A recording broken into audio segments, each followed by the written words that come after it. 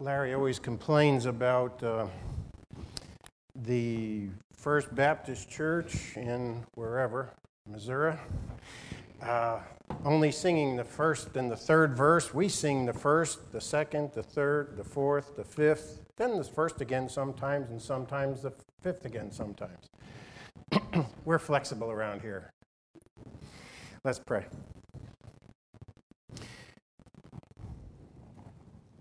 Father, we thank you that your word is eternal in the heavens. It gives us instruction in every area of our life. And in this matter of how to handle our money, your word has much to say. And so help us today to listen carefully to your word, to think about what you say, and to act in accordance with your word in obedience. And so, Father, give me a clear voice and people clear ears to hear your word and to bring you the honor and the glory and the worship that's due to your name. We thank you, Father, in Christ's name. Amen. So here at McKinney Bible Church, we don't often talk about money. We don't have a big fundraising drive. We don't have a big thermometer showing the giving and all those kind of gimmicks. And this message isn't in response to a building drive or any particular need of more money either. This is just a message that is something that is very applicable to every aspect of our life. And some preachers, they always talk about money. And they talk about it in the way that says, you people shouldn't have it, give it to me. And then God will bless you as a result of that. As a result of that kind of a pendulum swing, if you will, the other side says, I'm never going to talk about money because I don't want to be accused of being one of those prosperity preachers. And so again, this is not a message that's on either side of that pendulum swing. This is talking about our finances. It's not even directly talking about giving, and depending on how much time it takes to get through the material, we may not even get to the giving section. I heard a preacher one time say, don't be looking at your watches, because I have one up here and I'm not looking at mine, so don't worry about it. When Jesus was on the earth, he had many things to say about money, and depending on how you count, and depending on who's doing the counting, over 50% of the parables deal with money in one fashion or another. And besides the parables, there's lots of scriptures, as we'll see. The Proverbs is full of how to deal with money, and many of the other parts of scripture as well. So don't go trying to count all the parables right now. You can assign that to one of your homeschooled children to go through the scripture and count them up sometime later this week or something. But besides Jesus' parables, many places in the scripture talk about money and how to use it. And the reason is because money is another one of those topics that causes us concern. It causes attention. In engineering, you talk about engineering trade-offs. There's never a great answer. You have to pick X. If you pick X, there's going to be some problems. If you pick Y, there's some pluses and some minuses. Money is kind of like that. And the way the scripture presents the topic of how to handle money, there's a tension. And that tension is something that we should all feel. From a biblical framework, all of us in this room are wealthy. You think of the many scriptures that talk about, give us this day our daily bread. Most of us don't think like that because we have a freezer full of food. So each of us is wealthy. Some have more wealth than others, but this topic will affect each of us. And money is one of those topics that affected me while I was working. While I was working, I was thinking about money. How does God want me to handle it? When I started thinking about retirement, I started thinking, well, okay, now I'm moving into another phase of life. How does that affect the way that I view money. And then now that I'm in retirement, same kind of thing. I'm thinking, okay, how do I use the resources that God has given me? And the way that a question or a topic is framed often exposes the desired answer that the questioner presents. It's true in surveys, debates, and even theological discussions. Some people are very good at asking a question in a certain way to get a response. Just a kind of humorous example is you're talking to a guy and you say, "When did you stop beating your wife?" Well, what kind of answer does a guy give in that? When a survey question comes up, the survey question predicates the answer almost. This week we voted on a bond proposal in Allen. I think McKinney had that same bond proposal. But I was talking to two of the candidates running for city council, and I said, the choice you give us on the ballot is raise taxes or raise taxes. And the two of them started laughing. And they said, we need you on the school board. I said, where's the third option? There's no third option of just living within the means that you have. And that's what we're going to be talking about today. So with respect to our subject, the question is often asked, how much should I give to the church or to God? And that's a wrong question, and it always yields the wrong answer. Some would say we're still under the law, so the answer they would give is 10%. I think we get closer to the biblical response or answer when we ask something like, how much of God's resources or money do I really need to use for myself? And that's a key difference. Sometimes we say, gee, I wish God just gave me a formula or gave me something specific so that I could follow it. And in a sense, that's a legalistic approach at things, just like the scribes and Pharisees. And Jesus kind of got on their case. He said, you tithe mint and cumin, little tiny seeds. You meticulously go through and count out 10 seeds and give one of them to God. But he says you neglected the weightier matters. So we need to be careful. And then often, when God does tell us something specific, we balk at it. And we say, gee, we don't want to do that either. So we have excuse for everything, don't we? If we think about the 10% for a minute, some of us would like to say, God says give 10%, and so I can give my 10%, and then I can have a clear conscience. I just write my check out for 10%, and I'm done. And for some people, that may be difficult to do. Other people, the answer would be, maybe I really shouldn't be keeping 90% of that money. So again, how we frame the question determines the answer. If we think about giving 10%, that means 90% I'm keeping. So you may turn around and say, well, God says that he gives us richly all things to enjoy. And that is true. The scripture does say that. In Titus chapter 6, verse 17, the scripture says, command those who are rich in this present age not to be haughty, nor to trust in uncertain riches, but in the living God, who gives us all things richly to enjoy. So the command to the rich,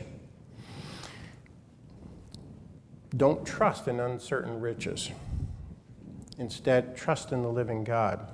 And yes, God does give us richly all things to enjoy, but we'll see how that works out.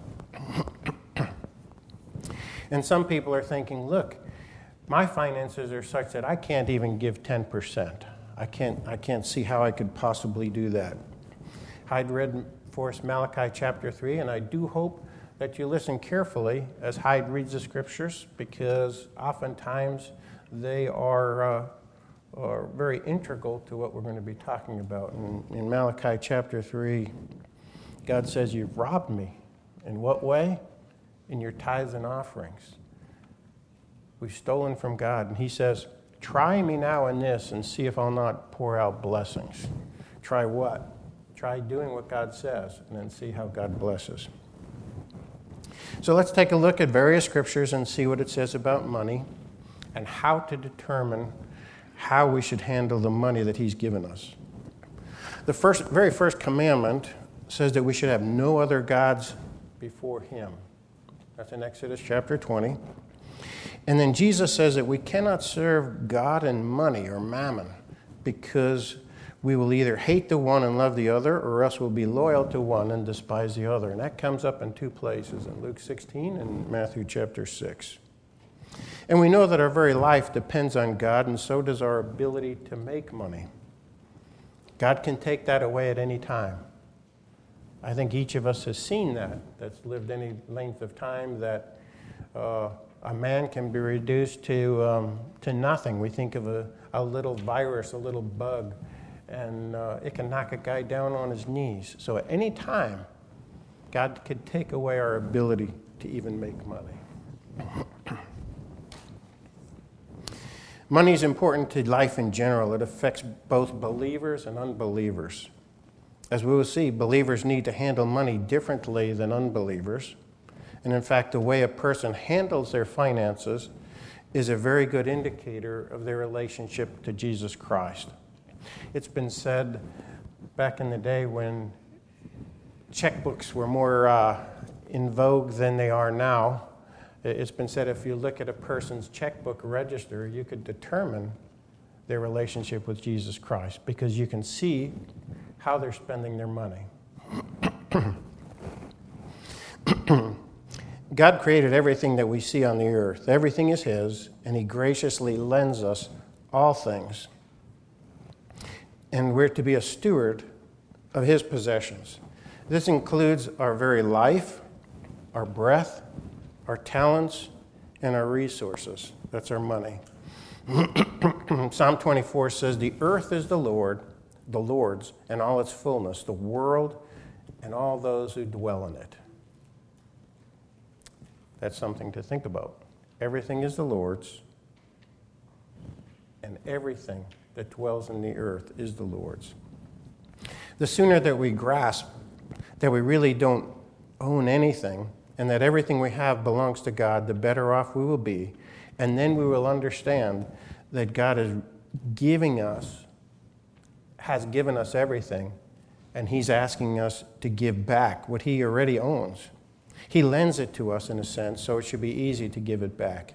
But in practice, it's not so easy. And as a result of our sinful nature, we tend to steal from God, like Malachi said, and to keep too much for ourselves. If we think of a couple of examples from the Bible, we see a very important principle that I like to call instant gratification or deferred gratification. Instant gratification or deferred gratification. Adam and Eve in the garden, they wanted instant gratification. Satan said, "Look at this tree. It's good to give you knowledge and to be like God." And so Adam grabbed that fruit and took it right away. Whereas God says in many places that we will be like him when we see him in eternity. So Adam wanted instant gratification. God says, you wait. Deferred gratification. If you think about David, David's a man on the other side. God anointed him king, and for years and years and years, he was being pursued by Saul. He had 2 or 3 opportunities to kill Saul, and he didn't do it. Why? Because he understood that the time wasn't right. It was something he rightfully had, in a sense. He was anointed king, and yet in practice he wasn't there yet. He was willing to wait upon God, so the principle of deferred gratification came into play in David's mind. And his men said, "Saul's on the ground, one strike, I could kill him." And David said, "Nope, we'll wait upon God's timing." And God blessed him for that. And of course, our ultimate example is Jesus Christ. When the devil tried to tempt Jesus in the wilderness, he was hungry. So Satan said, "Make these stones into bread." And Satan said, "Bow down and worship me." and then I'll give you all authority now. In the last temptation, Satan said, since God said that the angels will protect you, do something dumb. Jump off of this cliff, and let's see if God protects you. In each case, Satan said, you deserve this. Instant gratification, Jesus. I'll give it to you. And Jesus backed off and said, nope.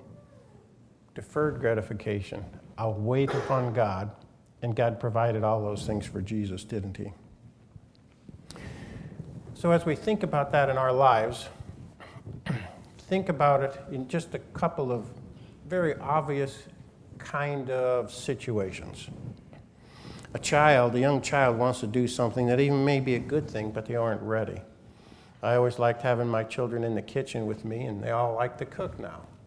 But one of the things that I didn't let them do until they were old enough, or some would say they were too young to do that, but I figured they were ready, is to handle sharp knives. When they were too young, I said, nope, that's not something you can do right now. But later on, you could. A young child starts to get to that age they want to drive, and yet there's a time when they can drive. Instant gratification, deferred gratification. Sex is something that God made to be kept in the marriage confines, and yet a child wants to have sex before marriage, even adults. And God says, no, deferred gratification. We can take that principle throughout all the Scripture, and money is no exception to that.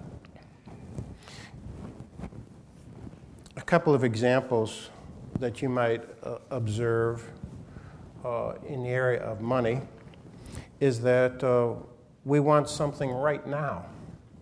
So rather than saving up for it, we go into debt. That's a problem. We want instant gratification. A young couple gets married, their parents have been saving for 30 years or 40 years, and the young couple says, my parents have this, I ought to be able to get this. So what am I going to do? I'm going to go into debt to get this. Well, instant gratification, it gets us in trouble every time. We're not content with what we have, so we go into debt. But the ultimate example is one that we fail to see, is that eternal treasures and eternal rewards are far more valuable than the earthly treasures and the earthly rewards. The earthly treasures would represent instant gratification in this case, and the heavenly treasures are deferred gratification. Which is better, to have little things here on earth or to have eternal rewards? So this concept is a very important one. Please turn to Matthew chapter 6. And Hyde read this for us, but I want us to spend a little time talking about it.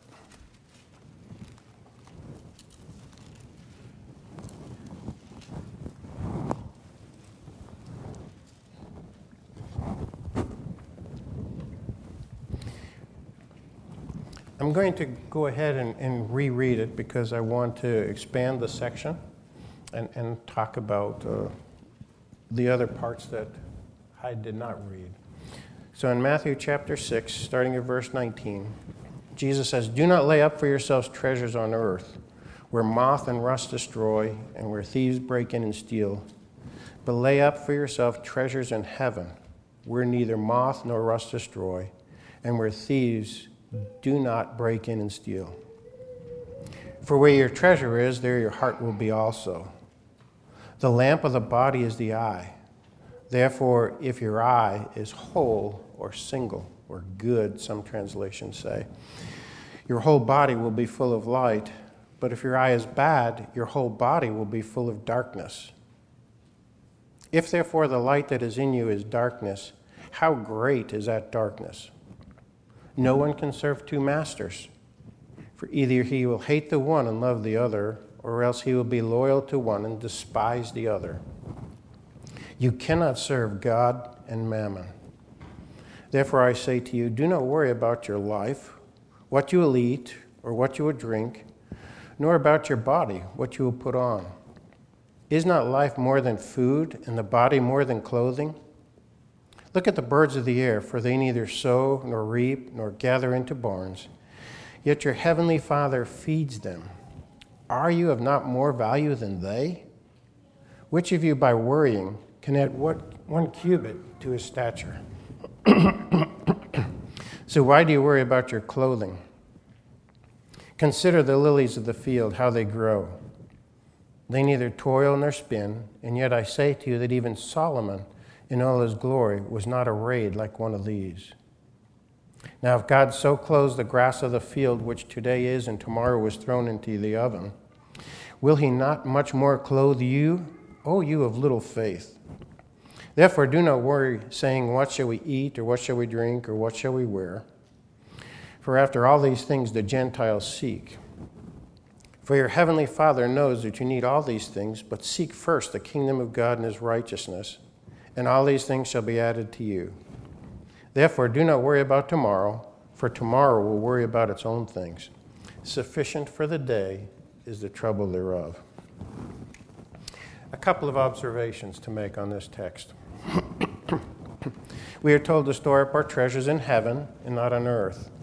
If we store them on earth, they can easily be lost. But when one stores up treasures in heaven, those ones can't be lost. You don't need to have a CPA degree or a financial planning background to understand the concept of what Jesus is teaching. We talk about safe investments. Storing up on earth is not only risky, it doesn't make any sense. It's not a safe investment. It will not endure, it will not last, and in the end, it'll be of no value to us. When we store up our treasures in heaven, they will benefit us throughout the rest of eternity, and that is sound long-term investing. If our eye is bad, we won't look for the long-term investment. We will squander God's good gifts to us on ourselves, and we will forfeit eternal blessings. The section that I read has 3 sections. In a sense, God says that we need to have a single treasure, a single eye. Some translations call it a single eye, a good eye, rather than an evil eye. And then we can't serve 2 masters. We can only serve one master. Proverbs 28:22 says, a man with an evil or a bad eye hastens after riches and does not consider that poverty will come to him. But then Proverbs 22 verse 9 says, he who has a good or a generous eye will be a blessing, for he gives of his bread to the poor. So then, we will be serving money rather than God if we store up our treasures on the earth. And the consequence of doing this is that we will have a life full of worry, anxiety, and depression. Worry and anxiety because we're worried about what's going to happen to our earthly treasures. Depression because we're not doing what God wants us to do with the resources that he gives us. That's a consequence of not handling our money correctly. And if you look around at the world in general, but then not only the world in general, but in the church, you find that people are on all kinds of medications because of a couple of reasons. And a couple of those reasons are worry, anxiety, and depression. Please turn to Luke chapter 12.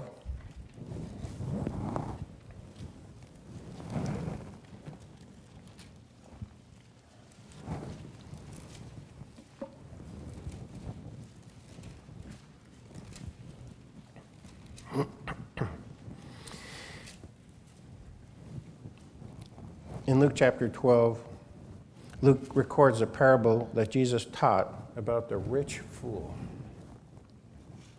Luke chapter 12, verse 13. Then one from the crowd said to him, Teacher, tell my brother to divide the inheritance with me. So most likely this was the younger brother. The older brother had the inheritance and he would do the dividing. So the younger brother is coming and saying, Hey, Jesus, do me a favor. Speak good to me to my brother. But Jesus said to him, Man, who made me a judge or arbiter over you?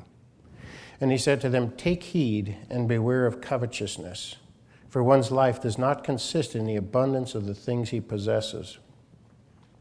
Then he spoke a parable to them, saying, The ground of a certain rich man yielded plentifully. And he thought within himself, saying, What shall I do, since I have no room to store my crops? So he said, I'll do this. I'll pull down my barns and build greater, and I will store up my crops and my goods. And I will say to my soul, Soul, you have many goods laid up for many years. Take your ease, eat, drink, and be merry. But God said to him, Fool, or one that doesn't think, is another translation. This night your soul will be required of you. Then whose will those things be for which you have provided? So is he who lays up treasure for himself and is not rich towards God. So it's interesting. The parable talks about this rich fool whose ground yielded plentifully. Now, if you know anything about gardening, you can do all the good work. You can prepare the ground. You can plant seeds at the proper time. You can even try to water it.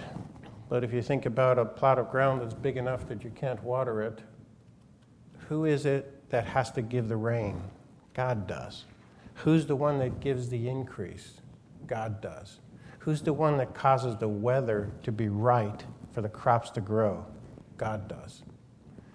So this rich fool, he planted, and his crops produced a bumper crop.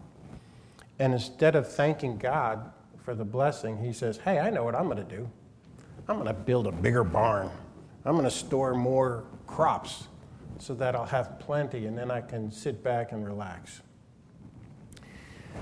Most of us in the room, unless you're a farmer, don't think that way. We don't think about having a bigger barn to keep more corn or whatever it is that we grew. But in Jesus' day, they didn't have 401ks, IRAs, stocks and bonds, or any of those types of investments.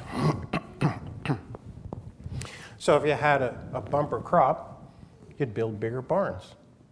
What do? We build bigger bank accounts. We build 401ks. We build IRAs and stocks and so forth. But listen to the words that Jesus ends the parable with. But God said to him, Fool, this night your soul will be required of you. Then whose will those things be that you have provided? So you build up this big stockpile of money, and your kids may enjoy it because they say, Hey, go ahead, Dad, build bigger IRAs and stocks and bonds, and when you die, I'm going to get it. Well, your dad may trick you and not give you that. But the point that Jesus makes is an important one that we need to listen to carefully. What is our motive behind what we're doing? When we're storing up these things, are we storing up these things so that we could sit back and say, Oh, soul, eat, drink, and be merry? God says, You fool, I'm going to require your life tonight. Down a little further in chapter 12, in Luke chapter 12, verse 33, Jesus says, Sell what you have and give alms. Provide for yourself money bags which do not grow old, a treasure in the heavens that will not fail, where no thief approaches nor moth destroys, and for where your treasure is, there your heart will be also. Here's the key.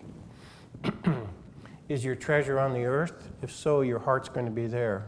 If it's in heaven, your heart's going to be there.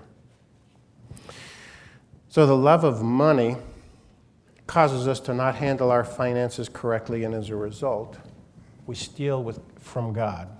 The words of Malachi chapter 3. We don't want to be the one stealing from God. That's not a good thing to do. So there's a whole pile of Proverbs, and I'm just going to read through them. You can try to follow along, or if you want to take notes, just write down the verse and I'm going to make little comments on it, but the Proverbs are set in the Scripture as little pithy statements, and oftentimes there is no comment required. This way I don't get in trouble. I can just let God do the speaking, right? So the first category is work hard and don't be lazy.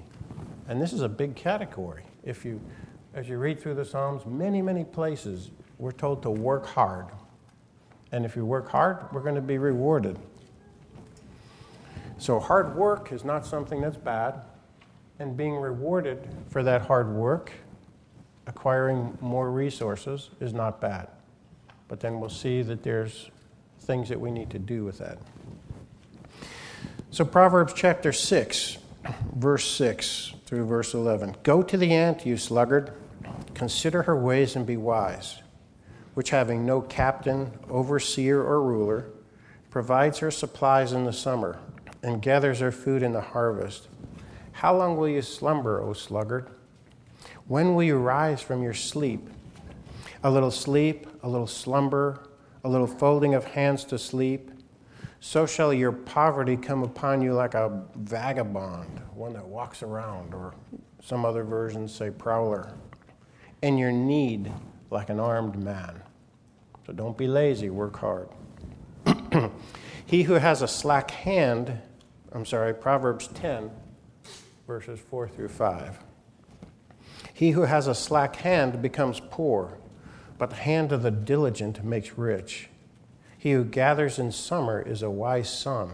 He who sleeps in the harvest is a son who causes shame. So in the agricultural scheme, you work hard. You in the harvest time. When you're gathering in the summer, you're a wise person. And if you're sleeping in the harvest time, you're going to cause shame because you're not going to get the crops. Proverbs 12, verse 11. He who tills his land will be satisfied with bread, but he who follows frivolity is devoid of understanding. Proverbs 13, verse 4. The soul of a lazy man desires and has nothing, but the soul of the diligent shall be made rich.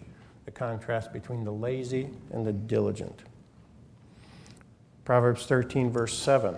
There is one who makes himself rich, yet has nothing, and one who makes himself poor and has great riches. Remember that Jesus is the one who had all riches in eternity, and he made himself poor for us. Proverbs 14:23.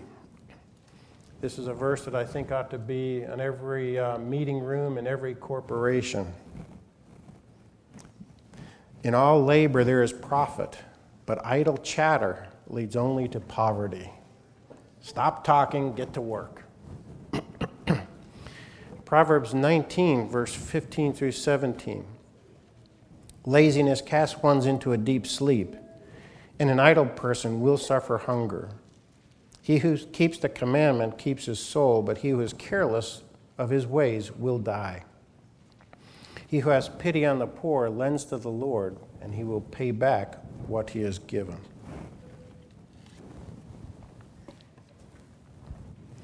Proverbs 20, verse 4. The lazy man will not plow because of the winter. He will beg during the harvest and have nothing. Proverbs 21, verse 25 through 26. The desire of the lazy man kills him, for his hands refuse to labor. He covets greedily all day long, but the righteous gives and does not spare. So the lazy man, he still covets, he still wants to have, but he can't because he's been lazy. Proverbs 24, verse 30 through 34. I went by the field of a lazy man and by the vineyard of a man devoid of understanding, and there it was, all overgrown with thorns. Its surface was covered with nettles. Its stone wall was broken down. When I saw it, I considered it well. I looked on it and received instruction. A little sleep, a little slumber, a little folding of the hands to rest, and so shall your poverty come upon you like a vagabond, and your need like an armed man. And no, I didn't stutter. That's twice in the Proverbs. In Proverbs chapter 6 and here in Proverbs chapter 24. So we need to think about it. We need to hear what it says. Stop sleeping. Get up. Don't be lazy. Proverbs 28:19, he who tills his land will have plenty of bread, but he who follows frivolity will have poverty enough. That's repeated also. And then Proverbs 31, the virtuous wife. We're not going to read that all, but what does a virtuous wife do? She works hard. She provides for her family, her friends, and for the poor. God commends her because she does this. She makes investments, and they yield an increase. So the idea that we shouldn't be rich, we shouldn't have much, is not a biblical concept. The question is, what do we do with it? 2 Thessalonians says, for even when we were with you, we commanded you this, if a man will not work, neither shall he eat. God provided for the poor throughout all the Old Testament. You see many times where God says, don't harvest the corners of your field. Leave that for the gleaning of the poor people. So it doesn't say that you had to pick the grain or pick all your crops and give them to the poor. The poor had to do something for it. But God provided in that way. So don't be lazy, work hard, and God will provide. The next category would be don't trust in riches. So Proverbs 11, verse 28 says, he who trusts in his riches will fall, but the righteous will flourish like foliage. Proverbs 21:17 says, he who loves pleasure will be a poor man. He who loves wine and oil will not be rich. Don't look for all the luxuries, because then you will not be rich. Proverbs 23:4 and 5, do not overwork to be rich. Because of your own understanding, cease. Will you set your eyes on that which is not? For riches certainly make themselves wings. They fly away like an eagle towards heaven. The more money you have, the more it seems to find a use for it, and it flies away. Then don't borrow. Proverbs 22:17 says, the rich rules over the poor, and the borrower is a servant to the lender. Don't be in that category where you have to borrow. Be wise and not a fool when you're handling your wealth. Proverbs 21:20, there is desirable treasure and oil in the dwelling of the wise, but a foolish man will squander it. Proverbs 30, verse 24 and 25, and I'm only going to read one of the four things. So, there are four things which are little on the earth, but they are exceedingly wise. The ants are a people not strong, yet they prepare their food in the summer. So don't be a fool. Be wise in the way you handle your resources. We're told to plan ahead. Proverbs 28:19, he who tills his land will have plenty of bread, but he who follows frivolity will have poverty enough. And then Proverbs 27:23 through 27, be diligent to know the state of your flocks and attend to your herds, for riches are not forever, nor does a crown endure to all generations. When the hay is removed and the tender grass shows itself, and the herbs of the mountain are gathered in, the lambs will provide your clothing, and the goats the price of a field. You shall have enough goat's milk for your food, and the food for your household, and the nourishment of your maidservants. That requires planning. God says plan ahead with respect to our money. Then the matter of inheritance. Proverbs 13, verse 22, a good man leaves an inheritance to his children's children, but the wealth of a sinner is stored up for the righteous. Proverbs 19, verse 14, houses and riches are an inheritance from fathers, but a prudent wife is from the Lord. So, an inheritance from fathers to children is an okay thing. Proverbs 20, verse 21. Here's the other side. An inheritance gained hastily at the beginning will not be blessed in the end. Everything belongs to God. We've said that already, so I'm just going to read one of the Proverbs. The blessing of the Lord makes one rich, and he adds no sorrow to it. We're to be faithful in the way that we handle our resources. Proverbs 28:20. A faithful man will abound with blessings, but he who hastens to be rich will not go unpunished. I think I'm going to read one more group of Proverbs. These are being generous. These are talk about being generous. Proverbs 19, verse 17. He who has pity on the poor lends to the Lord, and he will pay back what he has given. Proverbs 21:13. Whoever shuts his ear to the cry of the poor will also cry himself and not be heard. And then Proverbs 22:16. He who oppresses the poor to increase his riches, and he who gives to the rich will surely come to poverty. And then here's the matter that we can't take it with us. Ecclesiastes 5:11 through 12, and then verse 15 says, when goods increase, they increase who eat them. So what profit have the owners except to see them with their eyes? The sleep of a laboring man is sweet, whether he eats little or much, but the abundance of the rich will not permit him to sleep. As he came from his mother's womb, naked he shall return, to go as he came, and he shall take nothing from his labor which he may carry away in his hand. What is Solomon saying? We brought nothing into the world, and we'll take nothing out of this life. But that's exactly what Jesus says. Don't seek after riches. Seek the ones that will last for eternity in heaven, and not the ones on the earth. We have a whole lot more stuff to cover, but we are running out of time, so we are going to have a part 2 sometime in the next couple of years. And we'll talk about giving and a number of other principles from the Scripture. But kind of to tie it all together, what we have, even just from the Scriptures and the time that we've had now, the underlying motive behind the way that we spend our money needs to be right. It needs to be, how can I give more, and how can I give willingly, purposely, generously, cheerfully, and lovingly?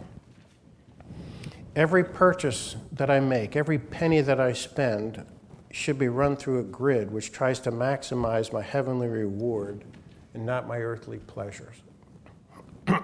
And this goes for every penny that we spend, whether it's a hamburger, whether it's something big. We're all tempted in various areas, and each of us has our own little things that we spend money on. It's easy to look at somebody else and say, oh, look at what they're spending money on, but then they look at me and say, gee, look what he's spending his money on. So both the wealthy and the not so wealthy have problems with spending. For some, it's fast food, little gadgets, buying gifts. For others, it's clothes, accessories. For others, it's tools, guns, boats, cars, houses. For other people, it's books and education. For others, it's investments, stocks, bonds, annuities, IRAs, 401ks. Each time we use our money, we should be thinking, would God approve of this use of our funds? And if I didn't hit on one of your things that you like to spend money on, just substitute in there. I think I got a pretty broad range, though. Proverbs 3, 5, and 6. I still remember when we taught this to Michael when he was just a little tiny guy. It was, trust in the Lord with all your heart and lean not on your own understanding.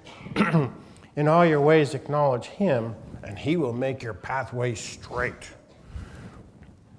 In everything that we do, we need to acknowledge Jesus Christ as Lord. When it comes to our money, we need to acknowledge that Jesus Christ is Lord. As you know, debt in our country is out of control. There's no way we'll be able to pay it back. And the current administration looks like they're going to just really smack that one pretty hard. And so, what do we do? Well, there's things we could do about that, but very limited. But what do we do about us? What's worse than our government being in debt is us being in debt. How can we be example to the world if we're in debt?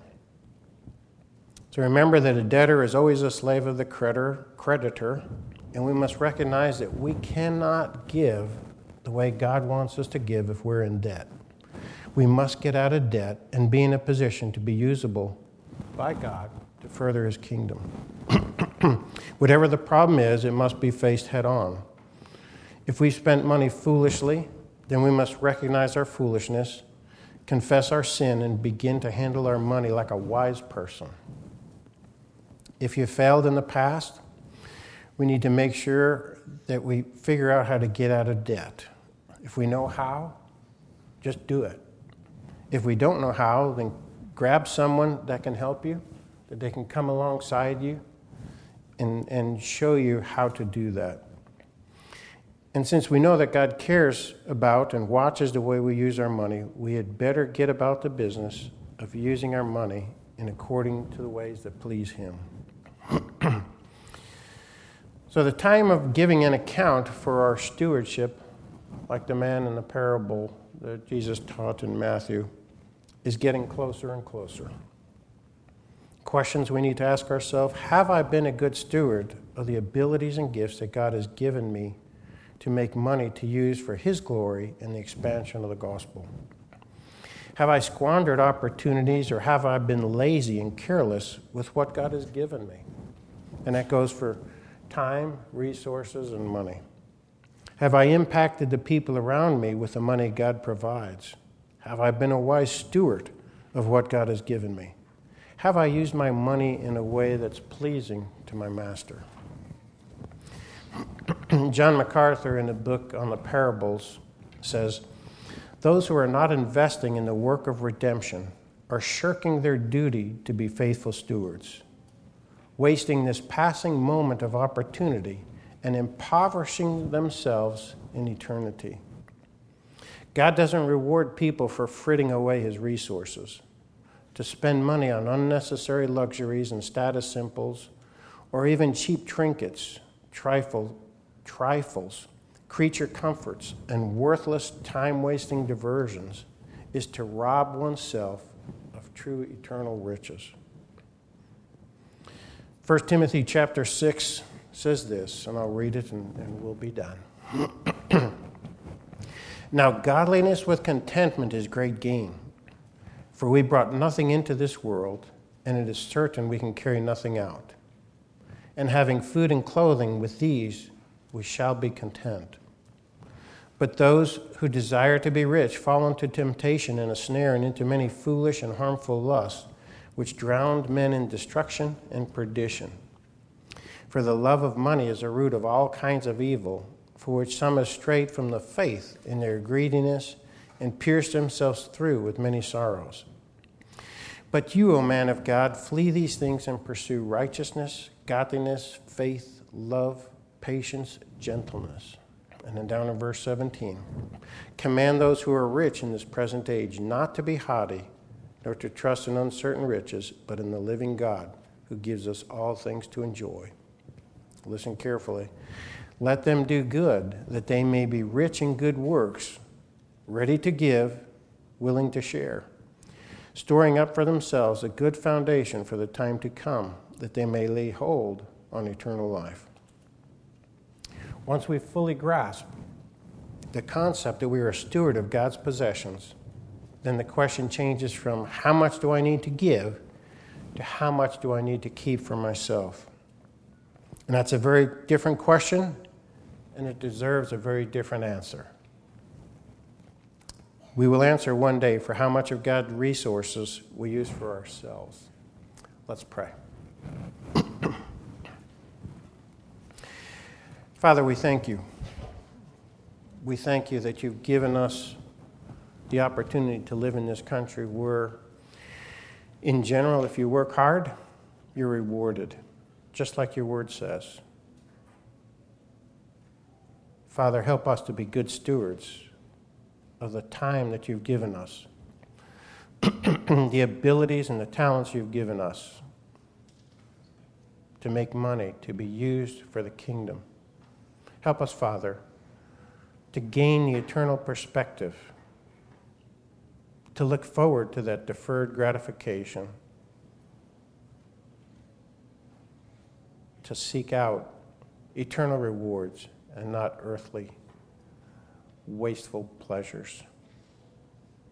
Help us, Father, to do this. And we thank you and we praise you in your Son and our Lord, Jesus Christ's holy name.